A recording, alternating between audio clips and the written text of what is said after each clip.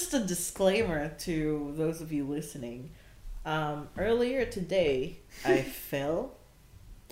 I'm a fall risk now, apparently.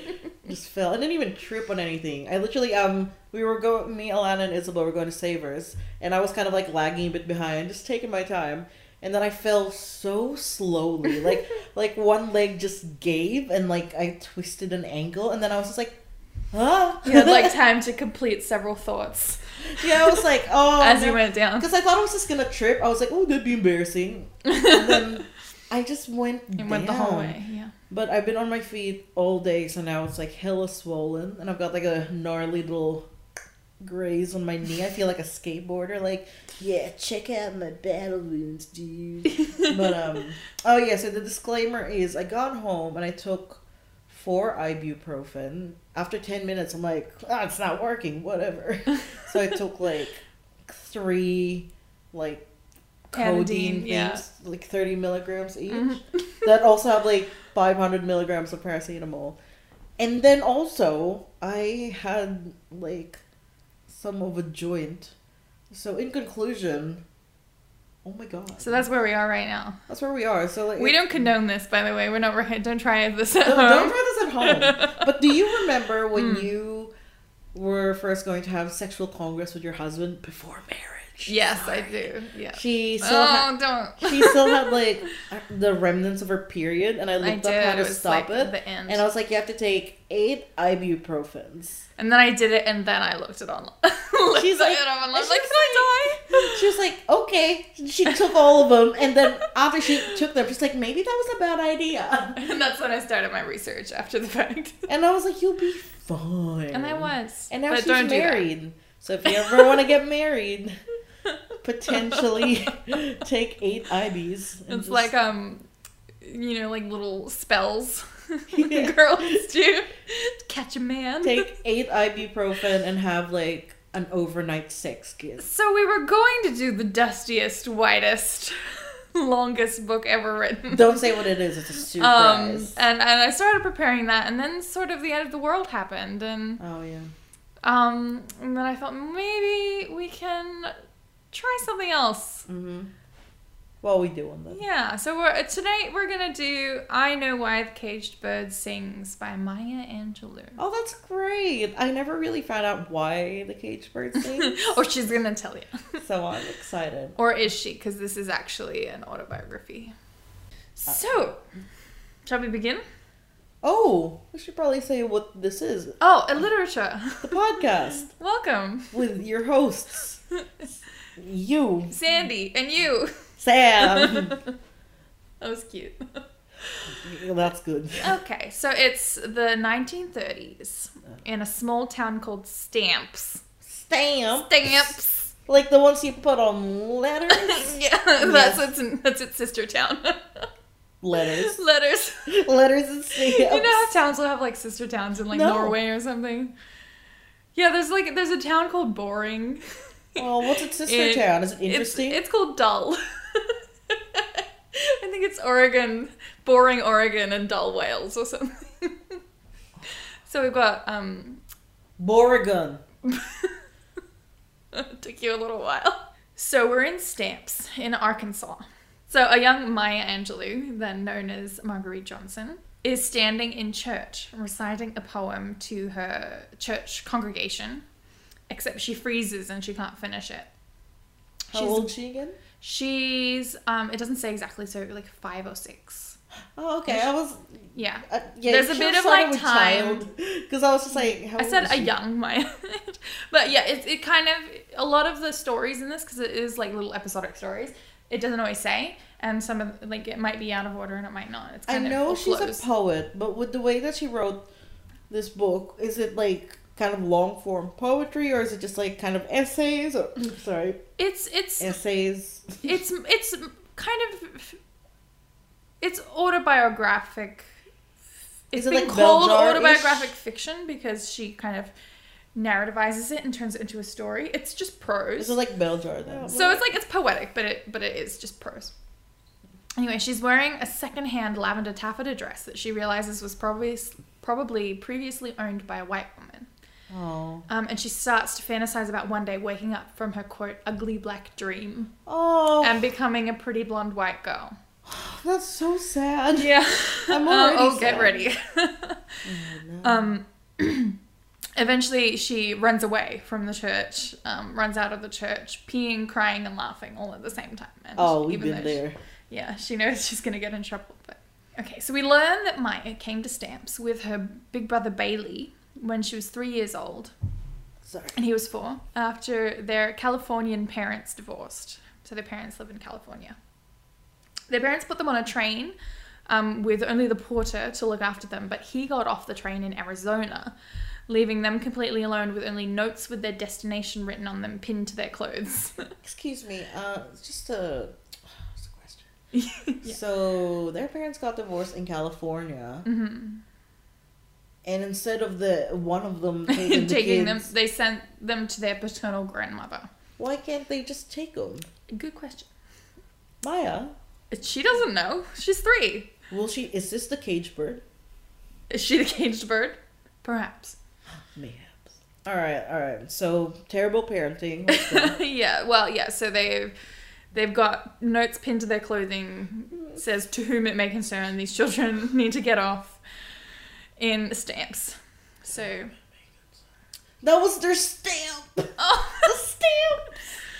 they're sent to live with their paternal grandmother, as I said, who they call Mama, Oh. who owns and runs the only general store in the black area of Stamps. So she's pretty well off and doing Yeah. better than a lot of even the white residents during the Depression. Good. And despite this being the height of Jim Crow. Oh God. And just a refresher for everyone, Jim Crow laws mandated racial segregation in all public facilities in the states of the former Confederate States of America. And it started in the 1870s and the 1880s. It's like the separate but equal thing that you hear a lot. That's kind of what they were. So it seems like cotton was one of the main industries around Stamps. So during the harvesting season, Mama would get up at 4:30 a.m. to sell lunches to the cotton pickers. Maya describes the atmosphere of the store at dawn as sort of magical. And the cotton pickers are always in good spirits, bragging about how fast they're going to work. They'll bring in the most cotton out of all their workmates, kind of thing. They're kind of chipper. Yeah. By the time they've returned in the evening, however, they are dusty and beaten down by futility. And instead of joking and laughing, they would mutter about weighted scales and being cheated out of their earnings and things like that. Oh.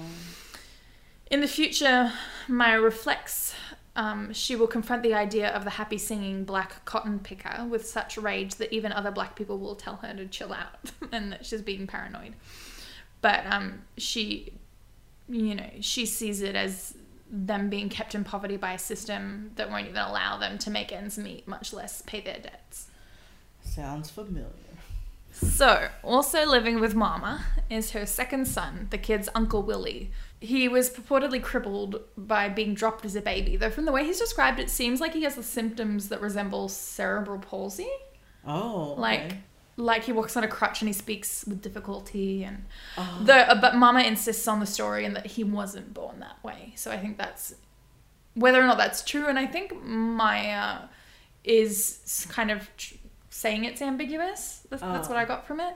I think that it's important to Mama that people don't think he was born that way for whatever reason. So apparently he's disrespected and joked about in the community possibly because he can't work. Oh. But due to his mother's business, he's still better off than a lot of able-bodied black men. So he has like fresh shirts and everything, and yeah. So he's the children's disciplinarian. I suppose Mama disciplines them too, but at one point he threatens to throw them on the hot stove if they forget their times tables. And at one point Maya tries to throw herself on the stove preemptively. Yeah. And Maya Angelou talks about like, because children think if they can conquer the thing they're afraid of, then they won't have to be afraid anymore, that kind of thing. Oh my God, no, that makes so much sense. So I was like, I'll just do it, and then I'll throw myself on the stove. Yeah. But he stops her from burning herself, which to me it seems to suggest that he never actually intended to burn them. Only once does Maya see Willie hiding his disability when two strangers are in the store and he's leaning on the counter sort of with his crutch nowhere in sight. He's hidden it. And she's filled with tenderness for him, realizing he must tire of the pity and condescension. And may have simply just wanted to be free for a little while. During this time, Maya discovers her love for reading and also reportedly falls in love, quotation marks, with William Shakespeare, which she feels guilty for because he's white. Yeah. One afternoon, Mr. Stewart, the white former sheriff, swings by to warn Mama that the, quote, boys are out looking for a scapegoat, as apparently a black man, quote, messed with a white woman. Oh, no. Yeah. It's on A Time to Kill. Remember that movie? I don't think I've seen it. Is Sandra that Bullock, sort of Matthew Jim Crow? McConaughey. Racial unrest. Well, it sounds southern. Lawyers. Lawyers. It's very southern, yeah. Mama gets the children to help her clear out some potato bins so that Willie can lie down and hide in them to avoid being lynched. Luckily, the men don't come by the store. Lynched. There it is again. Can you look up A Time to Kill, please, Alana? I just want to make sure I said the right thing. Oh my god, lynching. What? Who said that was okay? Who was like... White people. It was the correct... Correct names? Mm-hmm. Luckily, the men don't come by the store, but Maya remembers hearing Willie moaning in pain all night and reflects that if they had come, he would have been fairly easily found even if he had been quiet. Why was he moaning? Just from his disability? His pain, yeah. I think and it wasn't getting managed, I guess. Yeah. Poor guy. She also reflects that the word boys isn't really appropriate for murderous old white men. Which is fair. For Maya, her older brother Bailey is her whole world. While she feels she is tall and unattractive, he is small and handsome, and And he's older? he's like a year older, I think, yeah. Why is he small? I don't know. It's just, he goes to bat for her when anyone insults her. Oh, And he'll call them or their children ugly in a clever way. Yo, ugly. Later it's revealed her nickname Maya was actually given to her by Bailey, who, when he was young, called her Maya's sister. Oh, that's so cute. Yeah. What's her actual name again? Her Marguerite. Marguerite. Maya. The only children who do not respect Mama are the po white trash children.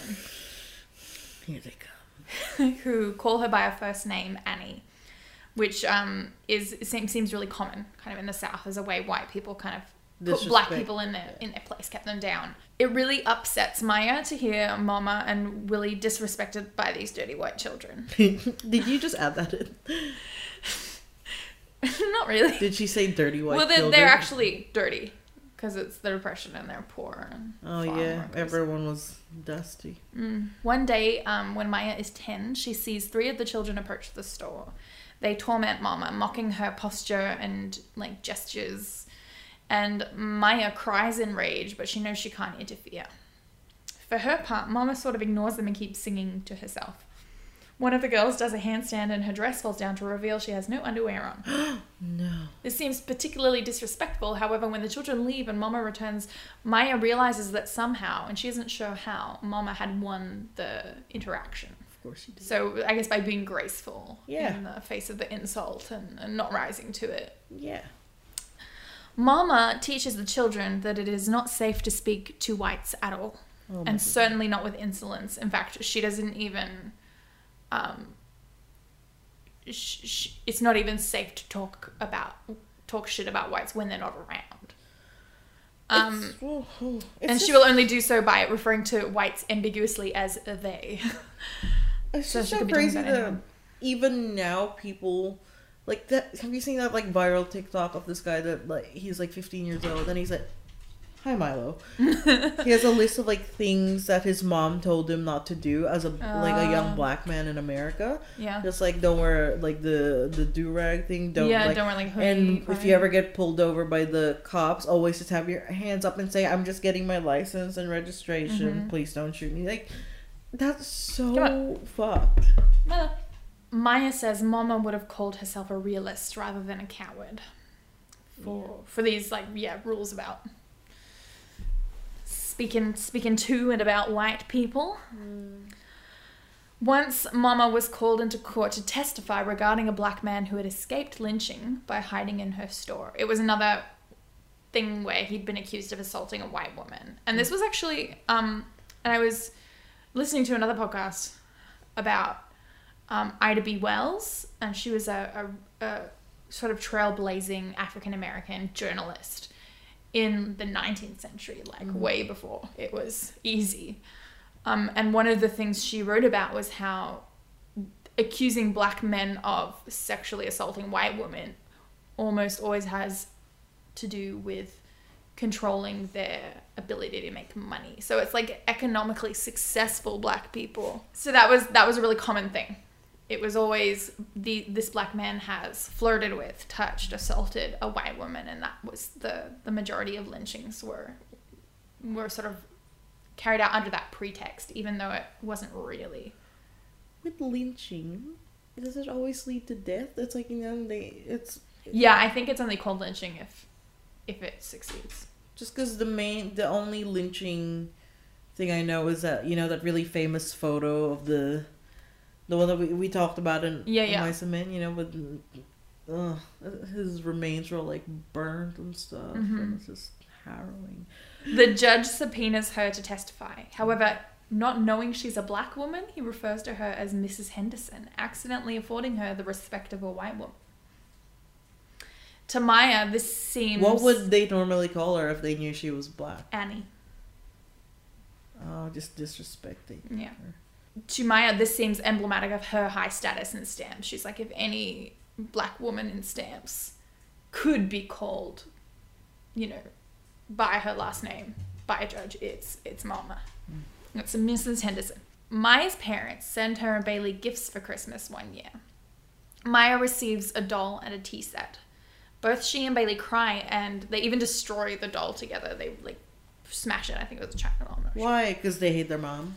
Because they had convinced themselves their mother was dead, as a preferable alternative to the idea that she abandoned them. Oh, what about the dad? I'm not sure if they convinced themselves he was dead too, but yeah. A similar thing. I think they feel like they've been abandoned by their parents. No grandpa, I'm guessing did. Paternal? I think so. I like think Mama's husband. Yeah, I don't think he's not in the picture. It's just Mama and it's Willie. Just Mama and Willie, Uncle Willie. Oh my god. Mama tells them off for being ungrateful. Fair enough. One day, Big Bailey, or Daddy Bailey, comes to visit. That. He's the children's father, so he is Daddy. Stop. He is. Don't do this. I'm sorry that white people ruined the word Daddy, but that's what he's called, so I'm gonna call him Daddy. Okay. No. Just call him Pops. Pops. I call him Dad. Hey, Pops. Like an Homer. Puffy Pops. Puffy Pops.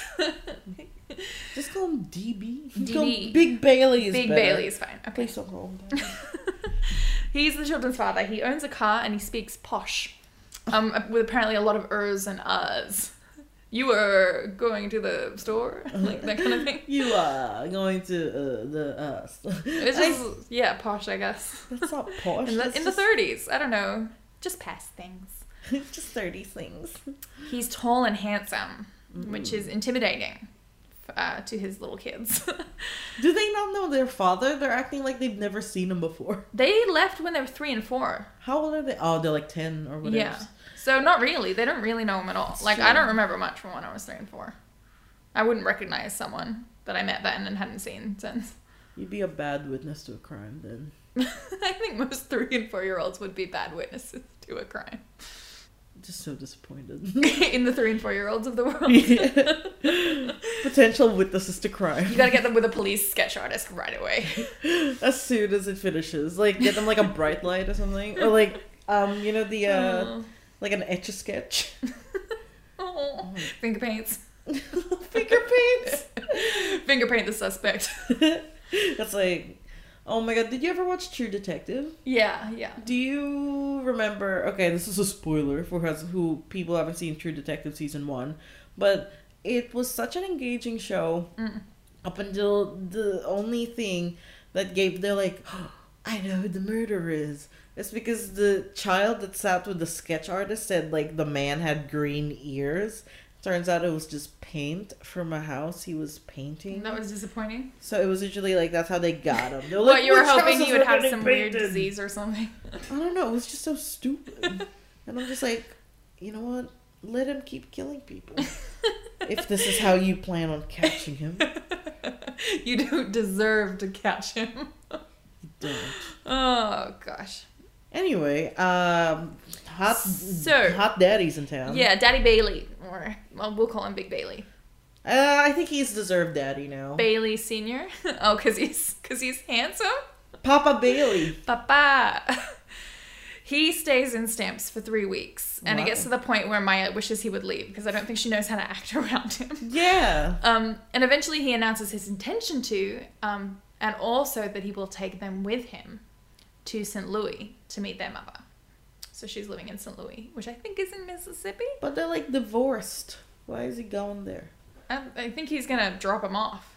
Maybe she Why don't asked they for just them. I don't know, because they're kids, so no one tells them why it's all happening. So the why of it never really gets brought up in the book, I guess, because the kids didn't know, you know? That's true. You're so smart and so patient. Thank you. Do you want to say something? You have that face where you want to say something. Oh, yeah. Is St. Louis in Mississippi? Missouri. Mississippi is in Missouri. Is there a state called Mississippi as well? I think so. Mississippi, Leslie. Yeah, there is. Hey, okay, well, at least there's a state. So I was wrong. But also, you were a little right. Cool. And I think it's just south of Illinois, if I recall correctly. We can stop. Let's not. Maya sees him as a stranger and can't get comfortable around him, but Bailey and he get along pretty well. Oh, no. Mama allows them to be driven away, and though she seems sad, only tells them to be good. She's basically raised them. Yeah. Are they coming back, or is this like... I don't want to tell you yet. When they meet their mother, Vivian, in St. Louis, they are blown away by how beautiful she is. She looks like a movie star. Yeah, what's up with their hot parents? Yeah, I don't know. Bailey in particular falls in love with her, as it seems like they have similar personalities. Big Bailey leaves them with her, which Maya doesn't make much of. As far as she cares, he's a stranger who left them with another stranger. It's true. So, it's the heyday of Prohibition in St. Ooh. Louis, and Vivian introduces them to a whole bunch of underground organized crime figures, her mates, whose circles she runs in. Vivian's brothers, the Baxter Boys, have city jobs and nice clothes and have a reputation for meanness. Oh, no. They'll fight anybody, white or black. How old are the kids now? I would say they're still really young. I would say 7 to 8. Oh, really? Yeah. Because the last you mentioned, they were like 10. Yes, she jumps around in the timeline of jumping it. around. Okay. She's definitely 8 while she's in St. Louis, so I think maybe she goes home when they spend about a year there, if I recall correctly. Oh, okay, there we go. Thank you. You told me. Ha! Traitor. Oh, nuts! Got her. Get them, boys. She says something like, I love this line, and I like wrote it down on my phone, not word for word, but she says something like, they had each other, they were so close to each other, they never felt the need to make any other friends. She means her brother, right? The brothers of Vivian, the Baxter Boys. Oh, it's just Peaky Blinders. That's what I was kind of thinking.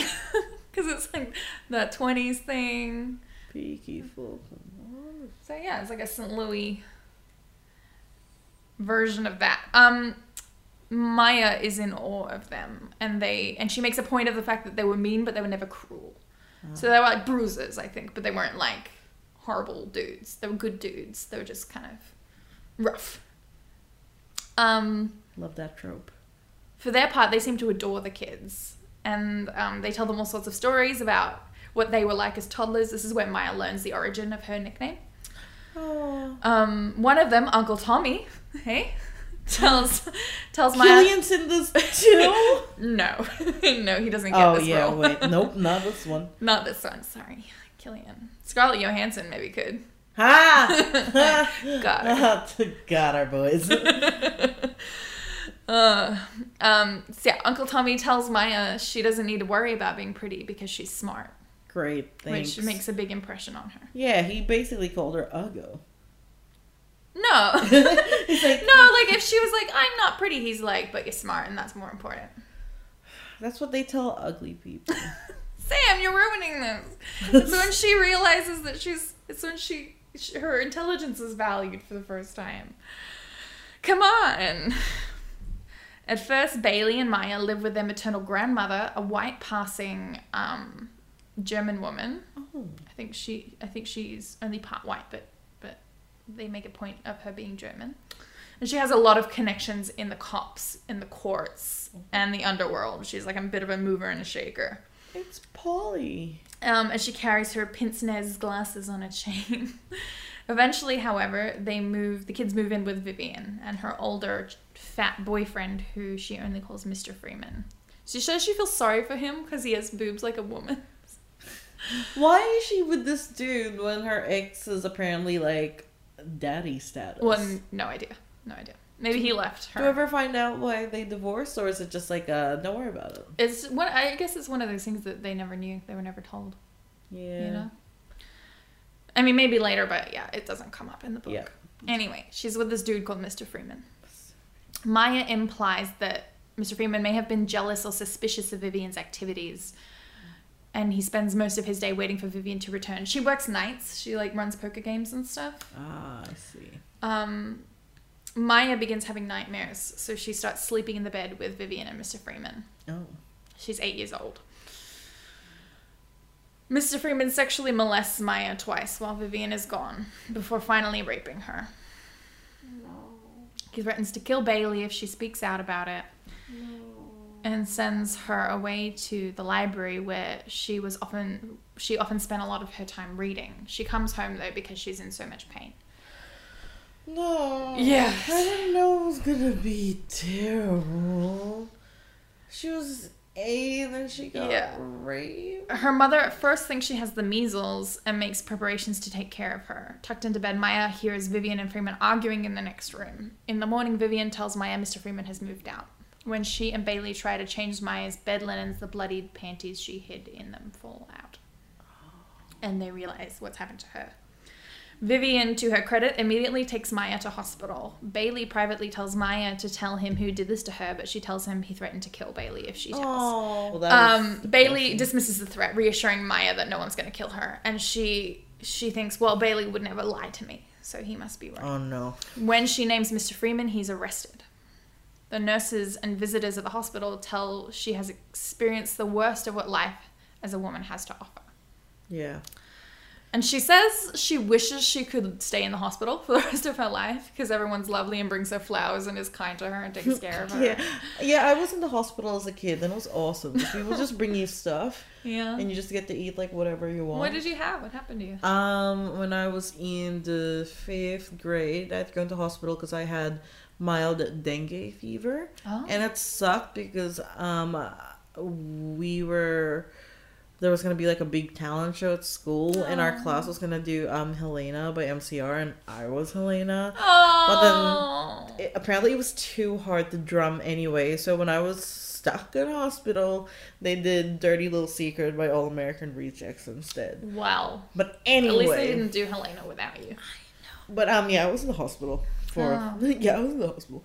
But it was just mild. It didn't have to do the blood transfusions and stuff. Good. But it was, I think, because of that experience, I don't mind getting stuck with needles because like they wake me up every 3 hours to take my blood and stuff. Mm-hmm. So you kind of got acclimatized to it a little. Yeah, like I've never it doesn't really phase me. Like you can stick me with 6 needles right now in any like a surprise. Would you have acupuncture? Body. Yes. Oh, I so badly want to try acupuncture because I get such bad migraines. Yeah. Oh, true. And also, like, I've always wanted to feel like what a tattoo gun feels like because it's just like needle central, you know. True. Just... Book question. Yeah, of course. Was Mr. Freeman white? No. No. Really? I imagine. I thought he was white too. Mm. Oh, I don't think that was allowed back then though. Interracial. That's like. True. Remember, like. Was it you that said, or was it Isabel? Like literally, 53 years ago was when it was legal. Yeah, and there were people, illegally secretly doing it. But I believe that Maya Angelou herself married a Greek man, or she was definitely partnered to him. I'm pretty sure she married him, and that was still hugely controversial, even as an adult. I can't believe she got raped at no, age it's 8. rough. Like, you're not a child anymore after that. Yeah, well, she feels like she's a woman now. And they're like, well, you know everything now. Yeah, like, you literally, your childhood is over. Yeah. After that. Like, you can't go back to who you were before that. Yeah. So Maya feels guilt after the court hearing for lying about the previous 2 times Freeman molested her. She said that the rape was the first. She fears she'll be rejected by her family if she admits to them. Oh. That it might suggest she had invited his attentions or wanted them. Mr. Freeman turns up dead. Probably killed by Maya's uncles. Nice. Except she feels overwhelming guilt, like by naming him, she caused him to die. And she feels like she's a sinner. No, she's not. And that he died because she lied. He died because he's a piece of shit. Yeah, but she didn't understand that as an 8-year-old. I'll So tell she her. stops talking. She's like, Wow. this happened because I spoke, I think. So I think selective mutism is actually a thing for children who experience trauma. But she stops talking to anyone except Bailey. She'll only talk to Bailey. At the first, the family accepts his silence as like a part of her, as part of the sort of process. But as it persists and she doesn't kind of get over it, they begin to be offended and angry with her. How long has she been, like, mute for? I'm not sure. She doesn't, yes. Why are they offended and angry? She's going through so much. But people didn't get it. People still don't get it. And this is like before. This is the 30s. Maya and Bailey eventually get sent back to Stamps. And Bailey is disappointed, but Maya is relieved to be back somewhere where nothing happens. Oh, yeah. Soon after arriving, she meets a woman called Mrs. Bertha Flowers, who she calls the aristocrat of black stamps. Oh. She's a beautiful black woman who is always well dressed and wears gloves. And she takes notice of Maya and how withdrawn she is. I don't know, it's not said whether Mama tells Mrs. Flowers about what happened to Maya in St. Louis or if she has any kind of idea of that. Regardless, Mrs. Flowers invites Maya over to her house where she gives her buttery cookies made especially for her. And reads to her aloud from A Tale of Two Cities by our main man, Chuck Duck. So Mama definitely knows what happened to Maya. Mama definitely knows, yeah. Do you reckon she's upset? Like, you shouldn't have taken the kids away. Like, look what fucking happened. She, maybe part of her, but a lot of Mama's reactions to bad things happening is like, it's part of God's plan. She's very kind of, pragmatic about that kind of thing. She doesn't kind of wring her hands. She just kind of deals with what's sent to her. So Maya is enraptured by this woman, and she sends Maya home with extra cookies for Bailey. When Maya offers the cookies to Bailey, Mama flies into a rage and whips her with a peachwood switch, to her utter bewilderment. Later, Maya learns it's because she used the phrase, by the way. As Jesus is the way, saying this is basically blaspheming. By the way. By the way. Like BT dubs. Yeah, so Jesus is the way. Therefore, if you say by the way, you're taking Jesus' name in vain. What do you mean? She was It's just like... very confusing. She was just like, these cookies are for you, by the way. And and she didn't get it at all. And then later Bailey tries to explain it to her, what it actually means, but she just won't hear it. Okay, so at the age of 10, Maya takes a job as a housemaid in the home of a white woman named Mrs. Viola Cullinan. The cook, whose name is Glory, is the descendant of slaves who once worked, who were once owned by the Cullinans. Glory takes Maya under her wing and reveals to Maya that Mrs. Cullinan can't have children, which inspires pity and tenderness in Maya for the woman. She's often referred to by her family and people as having a tender heart. Maya or the white woman? Maya. So she's tender-hearted, so they don't make her go to funerals because she's tender-hearted and, like, you know, sensitive, I guess. So Maya feels sorry for Mrs. Cullinan. However, one day when serving Mrs. Cullinan and her friends tea on the veranda, one of Mrs. Cullinan's friends suggests that she call Maya Mary because Margaret takes too long to say. Not even Marguerite, her actual name. Margaret. Maya resents this but says nothing. However, later Mrs. Cullinan actually calls her Mary. But isn't her name Maya at this point? Like, her nickname is Maya? I think only Bailey calls her that. I think she takes it as a pen name later in her life. Oh, okay. So it's just like maybe like only family calls her I think Maya. probably, yeah. And so she's like, And like Mama calls her sister. when she refers to her. So I guess she's like, I'm Marguerite. And she's like, you're Mary. Yeah, well, at first she's like, you're Margaret. And then later she's like, actually, you're Mary. Yeah, 2 degrees of Rome. Yeah, exactly. And anyway, Maya's had it. She knows Mama won't permit her quitting, so she asks Bailey's advice for getting herself fired. And ends up accidentally, in quotation marks, smashing a bunch of Mrs. Cullinan's heirloom china. Oops. Like a cat, just like... Yeah, like... Oops. Mrs. Cullinan calls Maya the N-word and pretty much forgoes any of the southern gentility that usually cloaks white prejudice. Oh my god, talking through your burp again like John Mulaney. Sorry. Yeah. I'll say it again. She forgoes any of the southern gentility that usually cloaks white prejudice. Huh? She also notes... Did you come up with that phrase? Yeah. You're so smart. Oh, You're thank you. I hate, like, I was listening to you. I'm like, is this from Spark Notes? Like, Aw, some of it is, but not that part. I did write that part. goofy. So, Maya also notes Glory crying over the China too, calling it our China. That's one of her observations.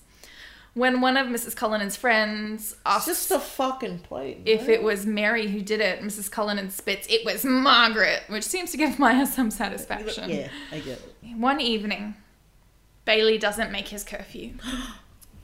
And Mama starts to get worried. I'm worried. A lot of bad things could have happened to a young black boy in the South. Yep. She takes a flashlight and Maya. Do you know what the curfew time is? No. Okay, doesn't matter. And they go out in the dark to find him. Eventually they do find him. Oh my god, wait. He's fine, but he seems downcast. And he takes his whipping in silence. What? Oh, That's just normal. That's just part of life. Just past things. Later, Maya learns that he'd gone to see a movie and stayed Oh. late to watch the second showing because the lead actress, Kay Francis, looked just like their mother. Oh. It's weeks before another Kay Francis movie comes to the theater, and this time Bailey takes Maya with him. She hears the white audience down below because I think the black audience is like up on the mezzanine. You know how in the Astor they have like the 2 levels? Mm-hmm. I think that was how they'd split it. Great. Under Jim Crow. But she can hear the white audience laughing, and she's delighted to think that they're admiring someone who looks just like her black mother. Is it a black actress? No, it's a white actress. But, like, she's like, if they think she's pretty and wonderful, like, then they secretly must think that my mother's pretty. And that makes sense. Chuck us, you're fine. Or just show it to me. Okay, so that's Vivian Baxter. Very pretty. Mm-hmm. Gorgeous. Here's a young Oh, woman. wow, yeah. She's gorgeous. So actress. So she was a silent film actress. Oh, I get it. No. Kind of Yeah. same face shape. But Yeah. oh my Yeah, god, their but she mother. Yeah, right? Can you try finding a photo of the hot dad? What's the dad's name? Bailey. Daddy Bailey. Bailey Johnson? Bailey Angelou. Henderson, I think. The movie improves Maya's spirits, but Bailey's downcast again. He obviously misses his mother a lot. On their way home, he dashes across the train tracks in front of an oncoming train, scaring her. Just a little bit of thrill-seeking. You know, like the girl in Footloose. I haven't seen Footloose. You haven't seen it? No. I've You only- should watch it, and only then you seen should Dirty listen to Dancing. my episode on Sandra's podcast about it. On Oldie But a Goodie. Good one. Anyway, the annual revival meeting comes to Stamps. So it's hard to describe, and I don't fully understand it, but it's like a meeting of a bunch of different black churches in the area, like different sects. Like, I don't know the exact sects, but like say Methodist Baptist, and then you've also got the Holy Rollers, and they all come together for this like one kind of event, and it's held under a tent. Oh my god, big old it's Burning tent. Man. A little, I don't know, it kind of reminded me of like, I don't know, I've seen depictions on TV of like faith healers kind of traveling around, and they sort of, people come to worship. But anyway, they call it a revival. Maya doesn't feel like the tent's quite sanctimonious enough. She's a bit unconvinced. But She's like, really?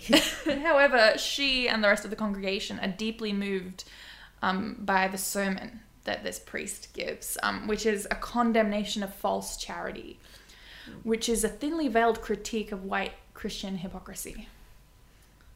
For anyone listening at home, I just shock it. Have my tongue out a little like, So, it's like, for example, charity is not giving someone a job and demanding they call you master, sort of thing. Like, Yeah? it promises divine revenge and justice. At the end, the preacher reaches out to the unsaved, which I guess means like the unbaptized, anyone who doesn't belong to a church already, saying they can join any of the churches represented at the meeting. So he doesn't put his church forward first. He says, join any of the churches, which is unprecedented in Maya's experience, and she supposes this to be a great act of charity. The sermon puts the congregation in high spirits, but on their way home, they pass by a honky-tonk party that seems to cast a pall over them. Honky-tonk. Did she keep journals as a child, or is she just recalling this as she wrote? I think she recalls, Wow. as far as I know, yeah. God, imagine just remembering. Oh, like... I suppose you could, and I guess the more you write about it, the more you kind of... You remember. Yeah. What is a honky-tonk? It's I mean, my understanding is that it's an out-of-tune piano. It's a honky-tonk piano, but I think maybe it's referring to the style of music they were playing. You know, like back in the day, sort of ragtime and jazz was considered a little bit sinful and jazz. Yeah, I've seen Chicago. Subversive, yes. So maybe that's what it's referring to. Alana's Googling it. It's just such a fun word. Yeah. Honky-tonk. Honky-tonk. So it's people like Ernest Tubb. Mm-hmm. Do you know that name? Nope. It was a style piano. But I sounded like I did, didn't I, when I went, Well, like a liar. Time, but emphasizing- You know, like a liar. You know. It was a style of piano playing related to ragtime, but emphasizing rhythm more than melody and harmony. Sure. So yeah, Okay. like jazz. Yeah, okay, cool. Hello, my So baby. this party, the sounds of this party remind them of the sins of the black community in a way. Maya, from her position as an older writer, reflects that both the attendants of the revival and of the party were trying to escape the same harsh reality. Another afternoon, people crowd around a radio in Mama's general store to listen to Joe Louis, a hero for black Americans, defend his heavyweight champion title in boxing. So this is a really high stakes match for the entire town because, here's a quote, "When he takes a hit, my race groaned. It was our people falling. It was another lynching, yet another black man hanging on a tree. This might be the end of the world. If Joe lost, we were back in slavery and beyond help."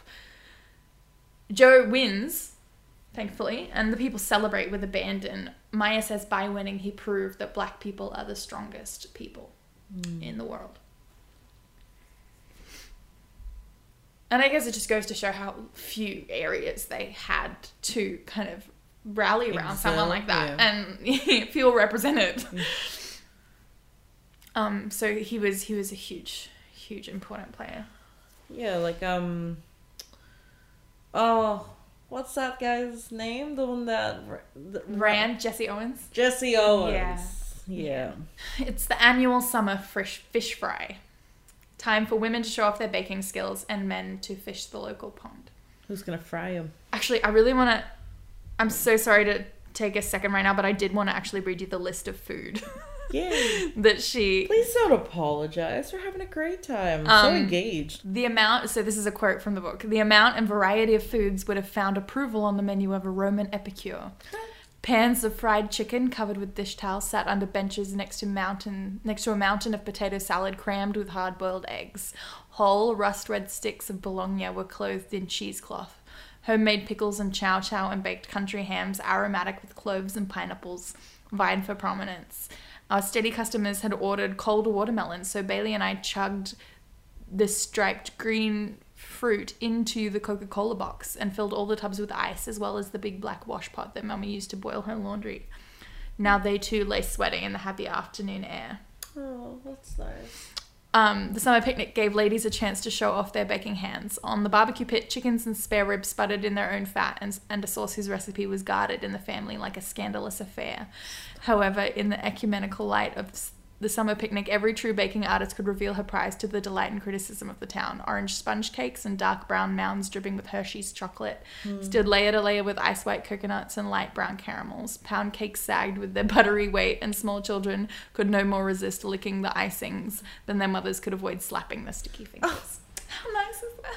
just love how she writes it. That's Yeah. so beautiful. Like I felt like I know I'm like buzzed on painkillers right now. But like I felt like I was there. I was like, Yeah. oh my God, It's beautiful. there I am. And for me, anytime a writer like decides to tell us about food, I know, I get so I wasn't excited. like, tell me. I'm like, Tell me everything. You And said- it just sounds amazing. Like- Okay, so music and the calls of children playing fills the air. Maya gets overwhelmed and tries to escape into a clearing, laying back and looking up at the sky. She's happened upon by another girl named Louise Kendricks. At first they're shy, but eventually they warm up to each other enough to hold hands and spin around, looking at the Aw. sky. I'm guessing she's like what, 9 or so. Yeah, around, yeah. They become best friends and learn the very complicated secret language Tut because all the other kids already know Pig Latin. I love that. Maya, as a writer, reflects that after being a woman for so many years, her friendship with Louise allowed her to be a girl.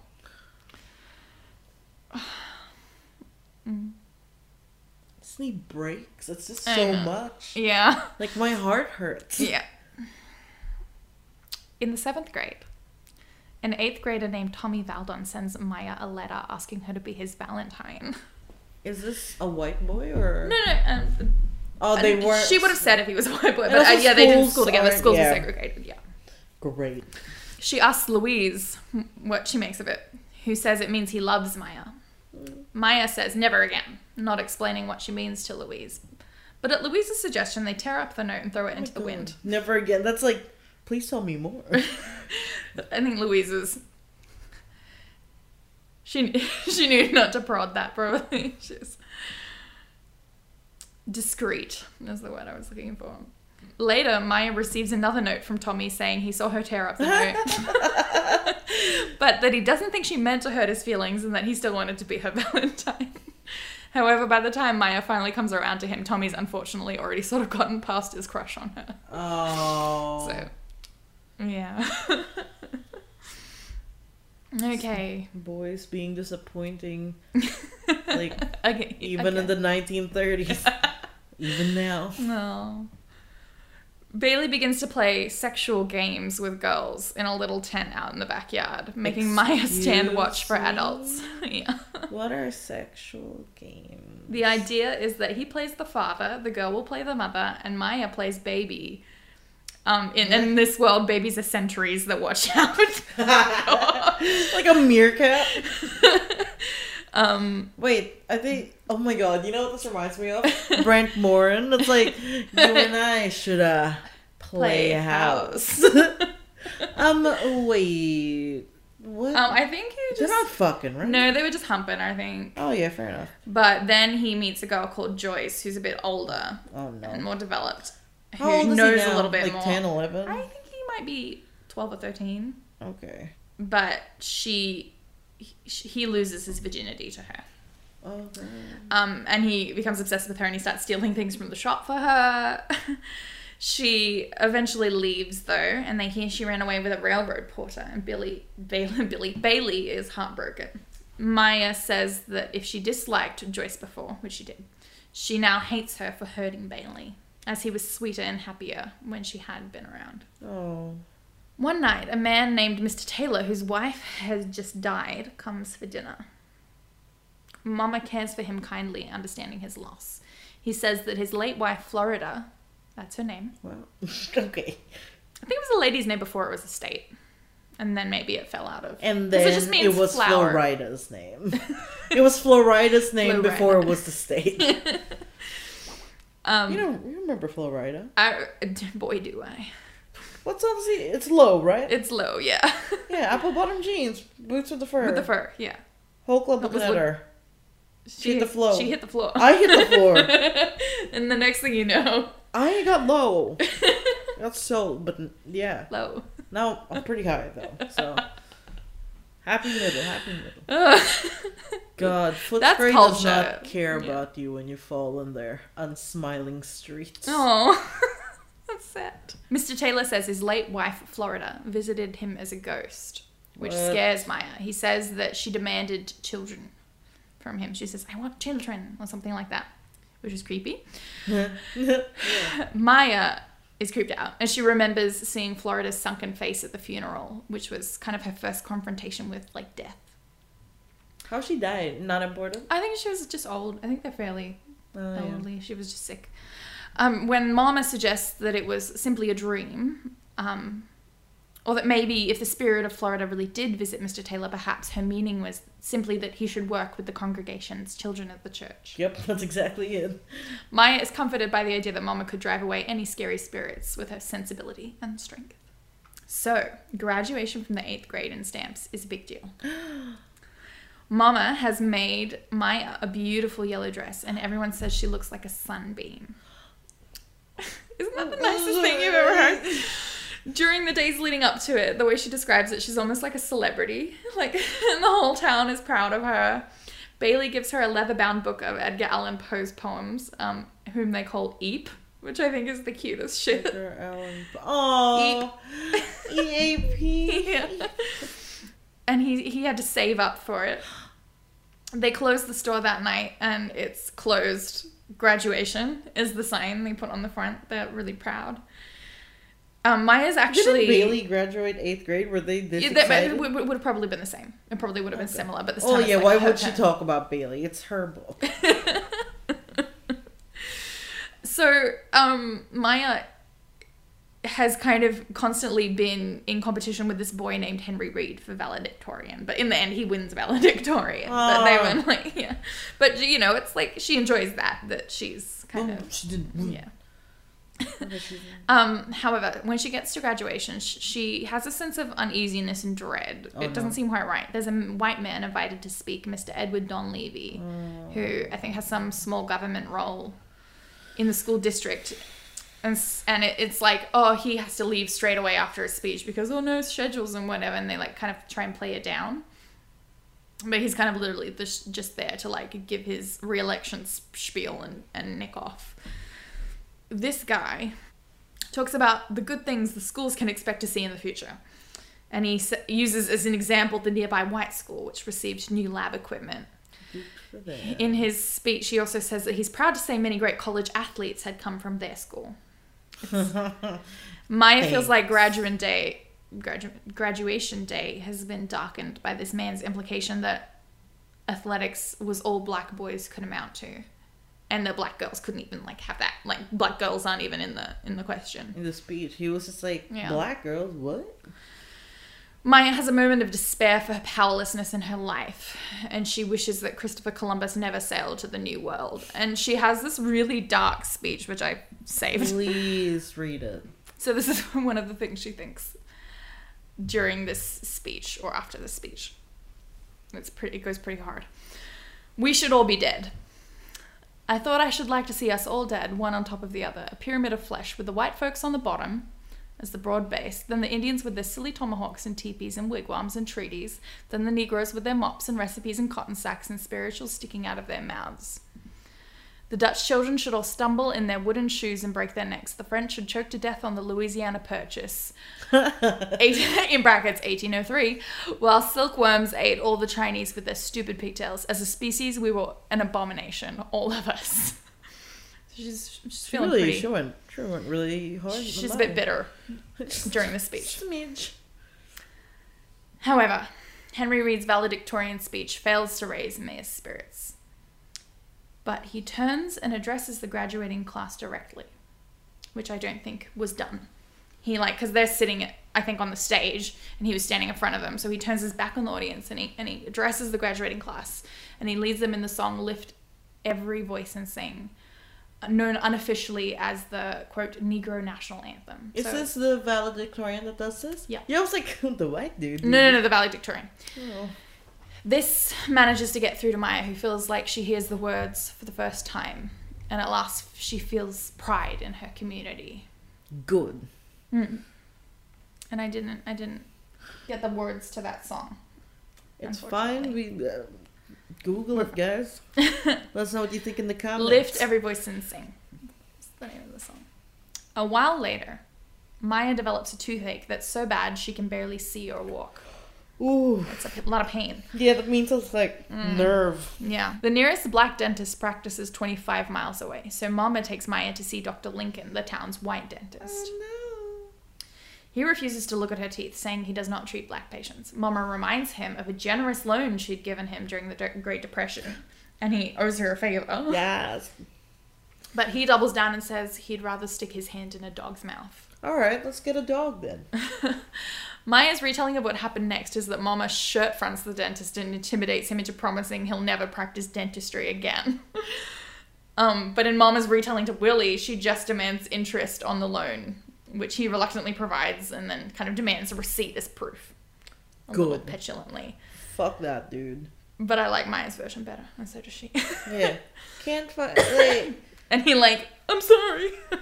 I hate him. The ordeal so impresses Maya that she almost forgets her toothache. And Mama ultimately takes her to the black dentist in Texarkana. I can't believe you just wrote this book report. It's so eloquent. Thank you. It's so much harder than I thought when I was writing mine. I was like, I hate this. How does Sandy do this? And how does she tell it in such a way that's still engaging and like, stupid? One day, Bailey comes home late from an errand, Oh no. ashen-faced and shaken up. Oh no. When Mama inquires what took him so long, he asks what black people ever did to make white people hate them so much. I don't know, because white people were the ones that They're like, doing that you know, all the time, yeah. You know, they took them from their homes and then sold them like they weren't people, and then and then now they're the ones that are mad, and it's just like, wait, hang on 1 second. So you treat me like I'm not even a human person. You trade me off, and now you're mad at me. Yeah, I agree, yeah. So what Bailey had seen was a black man's body pulled from a pond, and he'd been forced to help pull it from the pond. It was a swollen and rotting corpse. Grinning, the white man in charge ordered Bailey to get in the wagon with the dead body as a joke. I think, and That would smell so bad, like a bloated body. and I in the think it was river. like, I think there were prisoners in the wagon, like black prisoners, and they put the body in there, like, I think he was a cop. So he had prisoners in the wagon, and he put the dead body in there with them. They were like, dude, don't, please. And then he's like, all right, you get it too now, son, or whatever. And Bailey, like, freaked out, as you would. And he laughed. Not long afterward, Mama makes preparations to send the children to California. What? Maya speculates that this incident is what urged her to do so. She's like, I think maybe Bailey was at the age where he wasn't safe anymore. He was too old.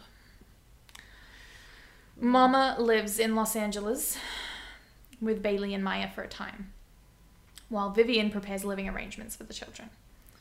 Maya and Bailey begin to see Vivian as a real person, with fears and insecurities for the first time, which actually endears her to them. I'm guessing Bailey's what, like 16 now, something like that. 17. Not quite. I think it's And that's already too old, like 14. maybe 13. Maybe I'm not sure. I guess because he's starting to be a man, Yeah.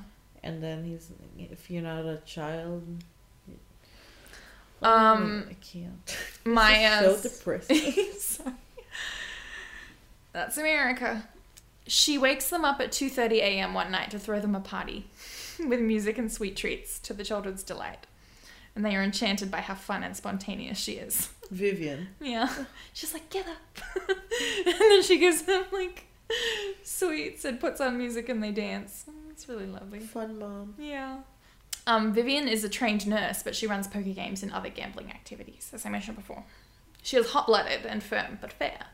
Maya recalls a story of how Vivian shot one of her business partners for verbally insulting her, which they both saw as water under the bridge now. And now they're like, have a healthy respect for each other. Like in the It was leg or fair, something. you know? He's like, Your shoulder, maybe. probably Something not low in stakes. low stakes, yeah. Probably not in the gonads or anything important. Low stakes. World War II begins, and Vivian marries Daddy Clydell. World War II begins, and Vivian marries a man who Maya knows as Daddy Clydell.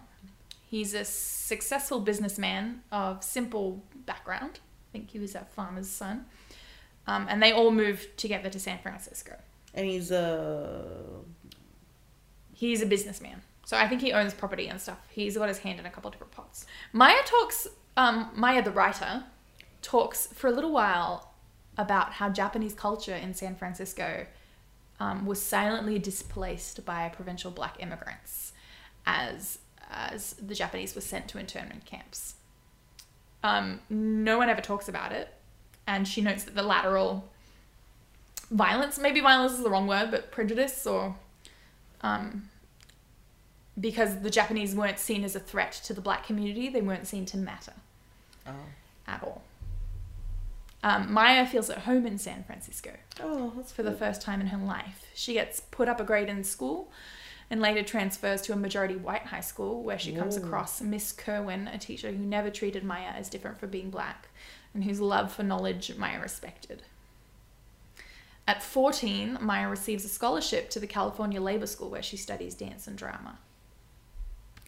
Daddy Clydell becomes Maya's first true father figure. She loves his strength, honesty, and kindness. He's dignified without being haughty. He at once has no inferiority complex about receiving no formal education, and he also has no superiority complex for having become successful without a formal education. Just a good dude. He sounds like a really good dude. He introduces Maya to his conmen friends. So it's possible that he was involved in some maybe less than legal stuff as well, but he definitely had legitimate business. He owned land and stuff. He introduces Maya to his conmen friends who inspire her with stories about how they swindled bigoted whites out of tens of thousands. Good. She doesn't regard them as criminals because of how the deck was stacked against them from the beginning. You can't cheat a rigged game kind of thing. Yeah. Like if the game's rigged, cheating isn't an issue. Big Bailey, her biological father, one summer invites Maya to come stay with him for the holiday. His girlfriend Dolores meets Maya at the station. She's engaged to Bailey, but he keeps postponing the wedding. She's very prissy and proper. Wait, her brother didn't come with them? Just her? No, just her. Yeah, maybe he had something. I don't know. He was busy. Not this summer. I'm gonna go up He's to the playing cabin. baseball, yeah. Baseball. I don't know. Maya is surprised to find they live in a mobile home, Oh. though it is very well kept. So the mom's doing a bit better, hey? Yeah. I think Bailey seems rich in stamps. Does that make sense? Sorry, no, I know it's stamps the place, but it just sounds like he's rich in stamps. He's got so many stamps. He's like, how many letters can you send? They're worth money. They are. Every stamp's $1. You look like you would have a stamp collection. I tried it for like half an hour and then I got Half bored. an hour? Someone gave me some stamps and I put them in a book and I was like, this is boring. No. Yeah, people that collect stamps and coins, I'm like, there are other things you can do. You can collect things that do stuff. Oh my god, I'm gonna get cancelled by the stamp and or coin collecting Big stamp. society. Big stamp, big coin. Oh. Cancel me. Yes, so Dolores and Maya immediately don't get along. Yeah. Bailey is a chef for the Naval Hospital. Ooh. But they call him like a military medical nutritionist What does or that something. mean? They like, I don't know, they like fluff it up, the role. Who's and make we? it sound more in the Dolores and Bailey. Ah. Yeah, they make it sound maybe a little bit more fancy than it is. He So you're a hospital cook. It took me so long, I was gonna say janitor. I was like, that's not it. That's not it. But Bailey speaks fluent Spanish. And he pops across the border to Mexico all the time. Oh. Ostensibly to fetch ingredients. Ingrid. Anyway, he invites Maya along for a trip. I'm trying to wink at you. Can you look at me when you said ingredients? I was like, So he invites Maya to come with him to Mexico. fun. When they get to the border guard, he and the guard share a bottle of whiskey for about half an hour, laughing and joking together while Maya waits in the car. Is the guard like a chill white dude? I think he might be Mexican. Oh yeah. I think he might be a chill Mexican. That was the impression I got, although I don't know. Does if she said- mention whenever someone is white in the book? Does she make Usually, a point? Yeah. Yeah. Isn't that crazy? Like. I think it's important in a way. Yeah. No. Just. We should all mention it all the time, probably. Not just like, yeah, because I guess people assume. Yeah, it's so crazy. Like every time I hear a character, I just assume they're white.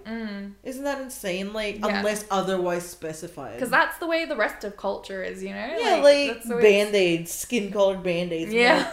Like, huh? That's so low stakes compared to what we're talking about right now. But that was like the first. It's all connected. Because Band-Aid has actually released more colors now of their skin. Aw, that's nice, I suppose. Although I always think that the cool pattern Band-Aids are the ultimate why leveler. would I get like a boring ass Band-Aid when I can get one that says like kapow? Yeah, and it has like planes on it or something. Yeah, like Mickey Mouse on it. Yeah. Oh my god. When they hit the road again, eventually, they come to a little bar where everyone is delighted to see Bailey. No. And there's a big old fiesta with a warm Coca-Cola and dancing. Oh, warm Coca-Cola. Bailey seems to relax and actually be himself around these people. He like drops his affectations. You know how he talked fancy yeah. He seems to actually relax.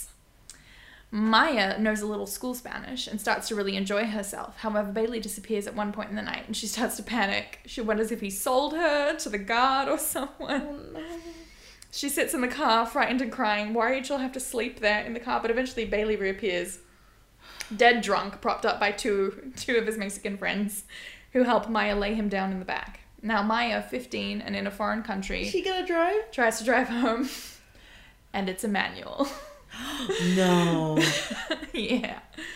So, in a Herculean effort, she manages to lurch all the way to the checkpoint with her dad snoring in the back. I can't believe she didn't. Yeah. In a manual, that would have sounded terrible. Just oh my god. And like, you know, kangaroo jumping. That's what my mom called it. I don't know if that's a common thing, but like when you stall the engine and you go like lurch. Yeah, I reckon that's probably what happened. Yeah. Good on Oh yeah. But when she is at the checkpoint and she tries to leave the checkpoint, she accidentally hits another car. No. So angry Mexicans get out of the car and they start yelling at her and the police are called. No. When Bailey finally wakes up and sorts it out with more whiskey and charm. He's just like, eh? He was probably up the whole time. Muy bueno.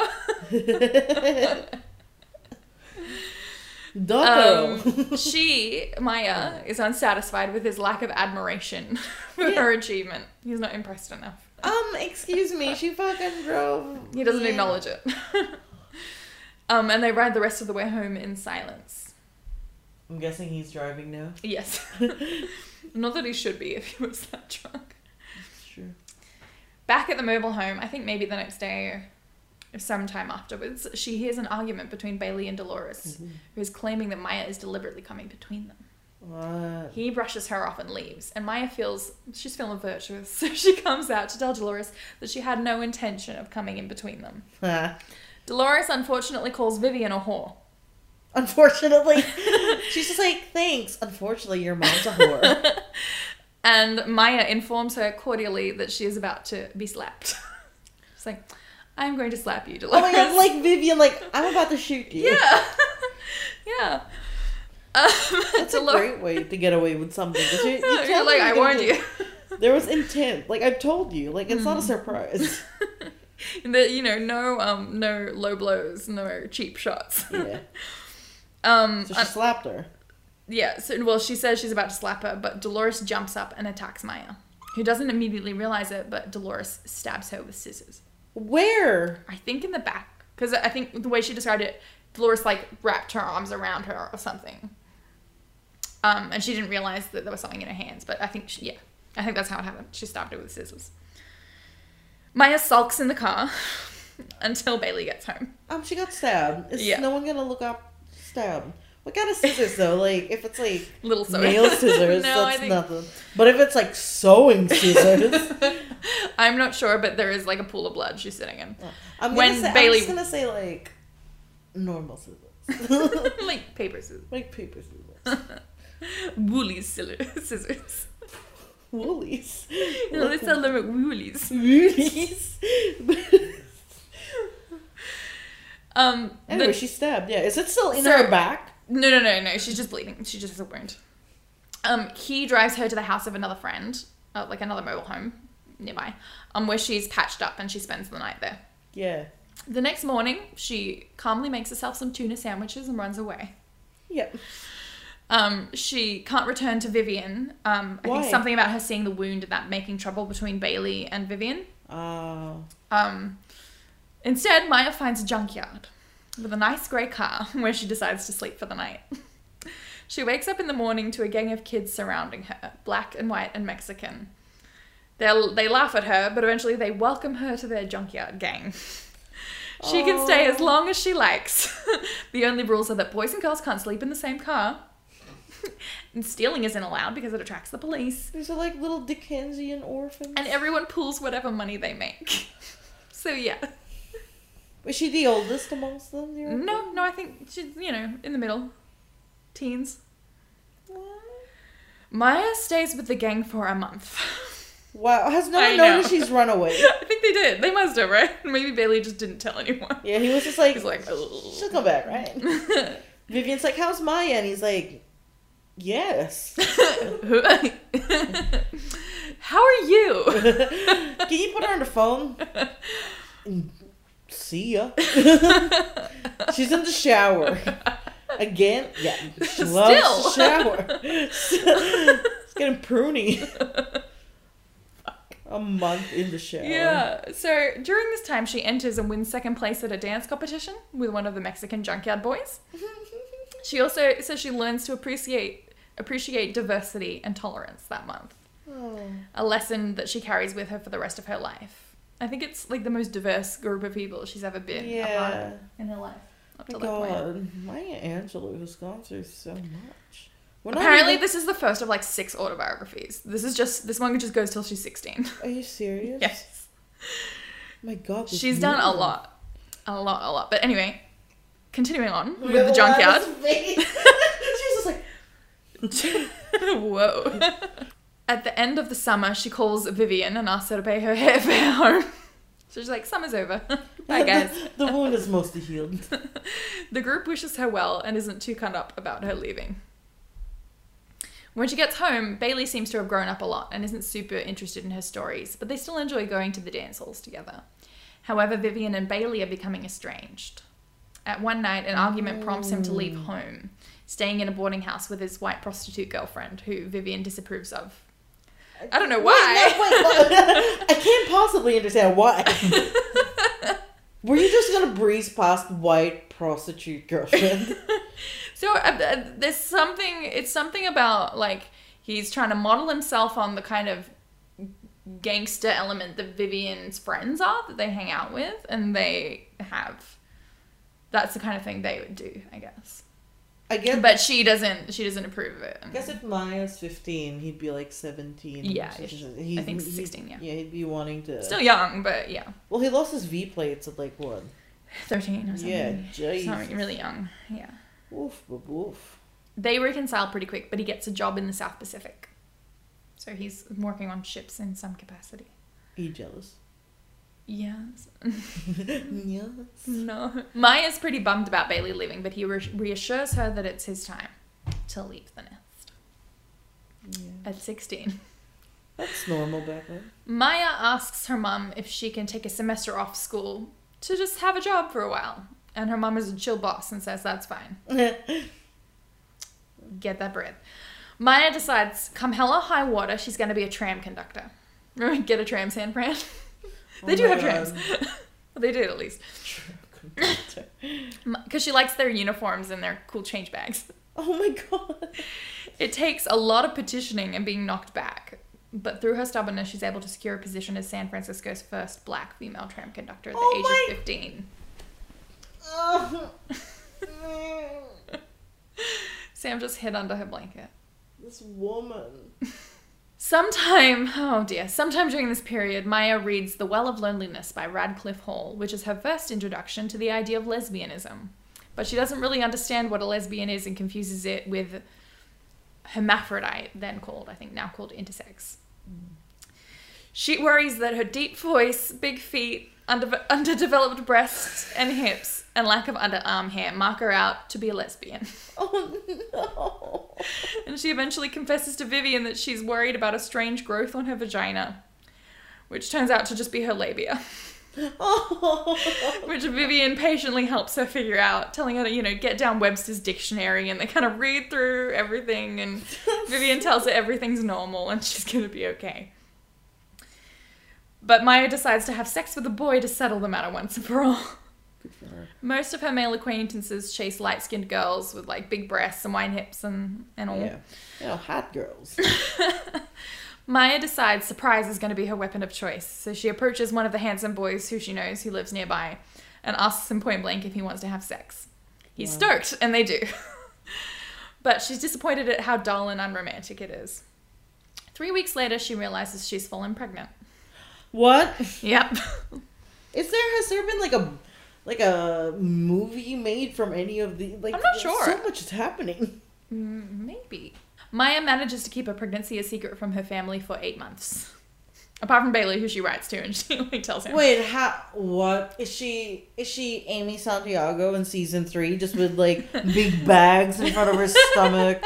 Or like Maybe. a computer monitor? She's like, oh, I'm just carrying this. Everyone's like, what is that? It's the 40s. She's always just got like baskets in front of her, like just doing the laundry.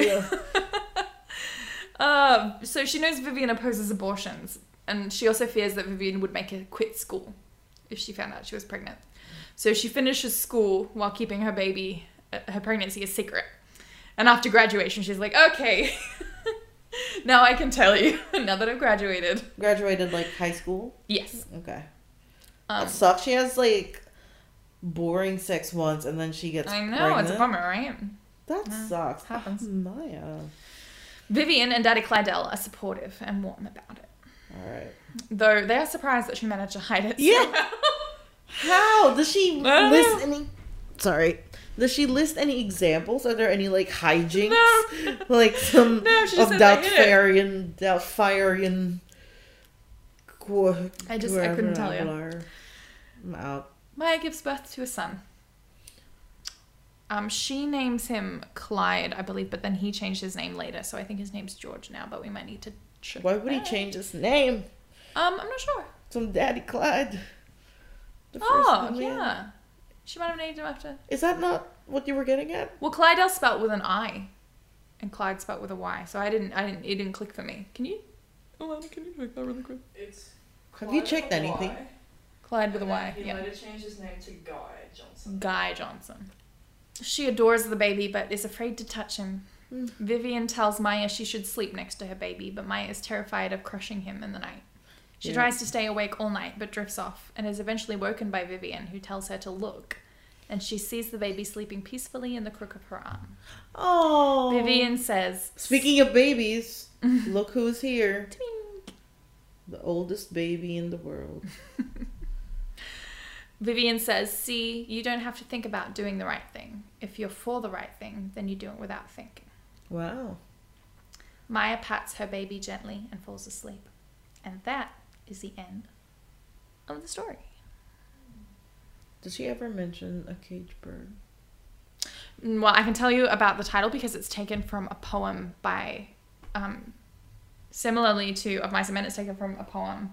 I can read you the passage that it comes from because it's like a stanza. Like George? So it's, that's Maya. So she wrote a poem called... Thank you, Alana. Fuck you, Sandy.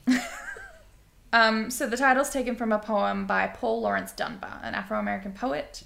And the poem says, I know why the caged bird sings, me, when his wing is bruised and his bosom sore, when he beats his bars and would be free. It is not a carol of joy or glee, but a prayer that he sends from his heart's deep core, but a plea that upward to heaven he flings. I know why the caged bird sings. Okay, that makes, in that context, it makes sense. Yeah. Okay. I thought I could also, as a treat, What are you going to do now? read one of Maya Angelou's shorter poems. Yes. Because she is famous for her poetry. And this one's a really beautiful one that I think kind of... Like, what a bad bitch. I love her. Yeah. This one's beautiful. Yes. So she lived from 1928 to 2014. Oh, yeah, I remember. People, it was just like... It was a big deal. 1928. So this is her poem called Still I Rise. And you'll probably recognize it. You may write me down in history with your bitter, twisted lies. You may trod me in the very dirt, but still, like dust, I'll rise. Does my sassiness upset you? Why are you beset with gloom? 'Cause I walk like I've got oil wells pumping in my living room. Just like moons and like suns, with the certainty of the tides, just like hopes springing high, still I'll rise. Do you want to see me broken, bowed head and lowered eyes, shoulders falling down like teardrops, weakened by my soulful cries? Does my haughtiness offend you? Don't you take it awful hard, 'cause I laugh like I've got gold mines digging in my own backyard. You may shoot me with your words, you may cut me with your eyes, you may kill me with your hatefulness, but still, like air, I'll rise. Does my sexiness upset you? Does it come as a surprise that I dance like I've got diamonds at the meeting of my thighs? Out of the huts of history's shame, I rise. Up from a past that's rooted in pain, I rise. I'm a black ocean, leaping and wide. Welling and swelling, I bear in the tide. Leaving behind nights of terror and fear, I rise. Into a daybreak that's wondrously clear, I rise. Bringing the gifts that my ancestors gave, I am the dream and the hope of the slave. I rise, I rise, I rise. Ugh. And that is Maya Angelou. I know why the cage bird sings. So do I.